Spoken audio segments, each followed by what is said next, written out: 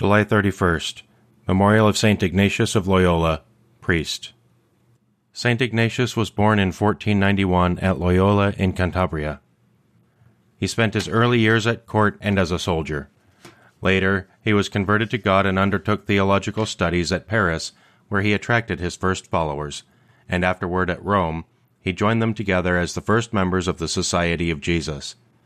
He exercised a most fruitful apostolate both by his written works and in the training of his disciples, who won great praise for their renewal of the Church. He died at Rome in 1556. In the name of the Father, and of the Son, and of the Holy Spirit. Amen. God, come to my assistance. Lord, make haste to help me. Glory to the Father, and to the Son, and to the Holy Spirit, as it was in the beginning, is now, and will be forever. Amen. Alleluia. The earth is full of the goodness of Christ. He feeds his lambs and guards his sheep. He walks abroad as the shepherd of souls and gathers all into his keep. We know the voice of our pastor, the Lord. He calls our names eternally. Our hearts rejoice at the words that he speaks, and I know mine, and mine know me. When danger comes, all the hirelings will flee, but Christ remains to guard our sleep. When evil comes, the good shepherd of souls lays down his life to save his sheep. We shall not want, for our pastor is Christ. He makes us lie in fields of grace, where shorn of sin and refreshed by his love, we gaze in prayer upon his face. If anyone wishes to be first, he must become the last and the servant of all. O Lord, your strength gives joy to the king. How your saving help makes him glad. You have granted him his heart's desire. You have not refused the prayer of his lips. You came to meet him with the blessings of success.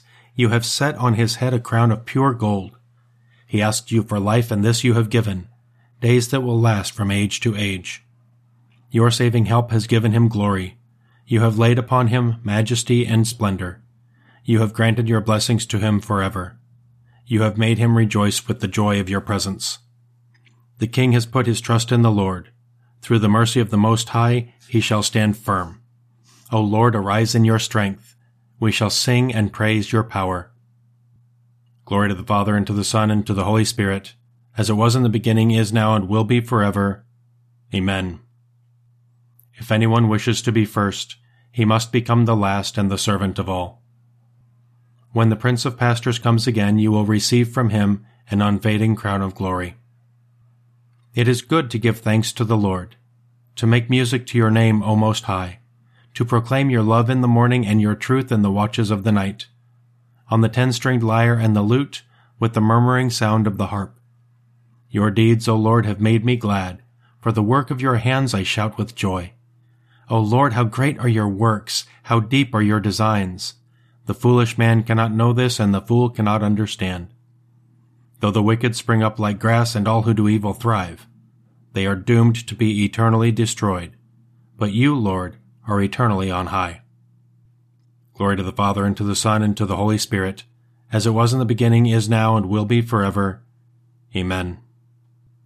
When the Prince of Pastors comes again, you will receive from him an unfading crown of glory. My good and faithful servant, come and share your master's joy. See how your enemies perish, all doers of evil are scattered. To me you give the wild ox's strength, you anoint me with the purest oil. My eyes looked in triumph on my foes, my ears heard gladly of their fall. The just will flourish like the palm tree and grow like a Lebanon cedar. Planted in the house of the Lord, they will flourish in the courts of our God, still bearing fruit when they are old, still full of sap, still green, to proclaim that the Lord is just. In him, my rock, there is no wrong. Glory to the Father, and to the Son, and to the Holy Spirit, as it was in the beginning, is now, and will be forever. Amen. My good and faithful servant, come and share your master's joy. You will hear the word from my mouth.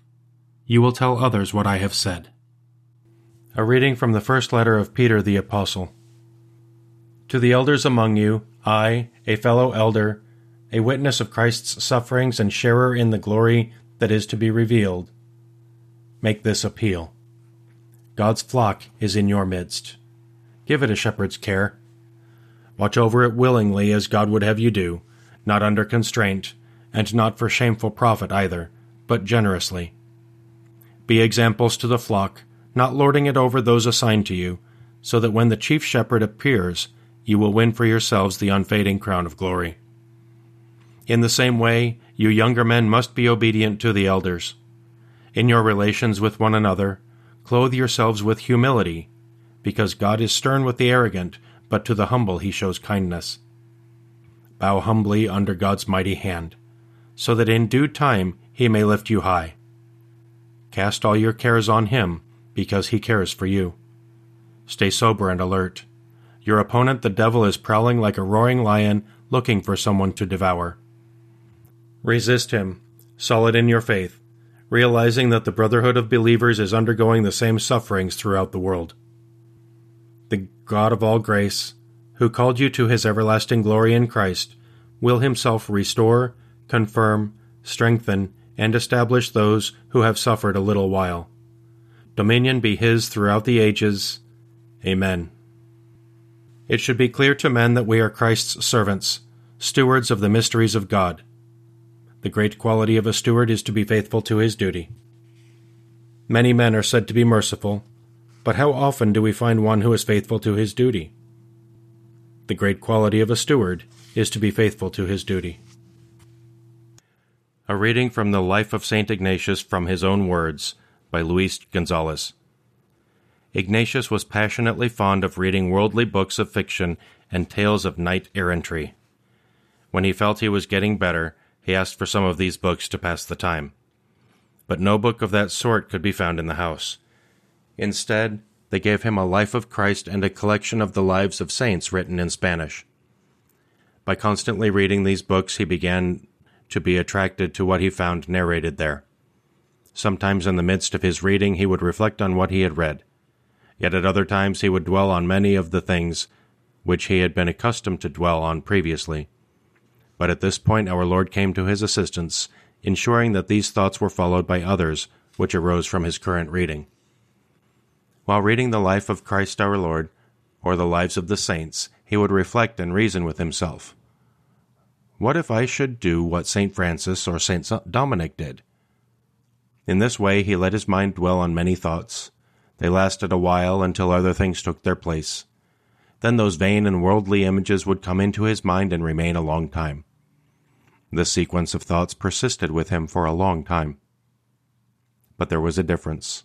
When Ignatius reflected on worldly thoughts, he felt intense pleasure, but when he gave them up out of weariness, he felt dry and depressed.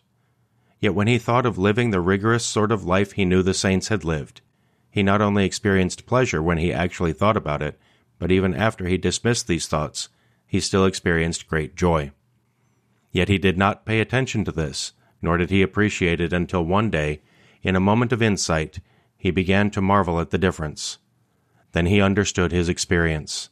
Thoughts of one kind left him sad, the others full of joy. And this was the first time he applied a process of reasoning to his religious experience. Later on, when he began to formulate his spiritual exercises, he used this experience as an illustration to explain the doctrine he taught his disciples on the discernment of spirits.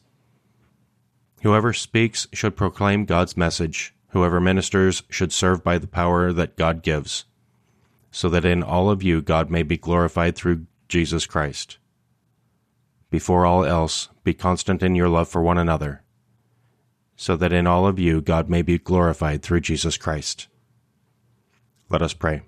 Father, you gave St. Ignatius of Loyola to your church to bring greater glory to your name. May we follow his example on earth and share the crown of life in heaven. We ask this through our Lord Jesus Christ, your Son, who lives and reigns with you and the Holy Spirit, one God, forever and ever. Amen. Let us praise the Lord and give him thanks.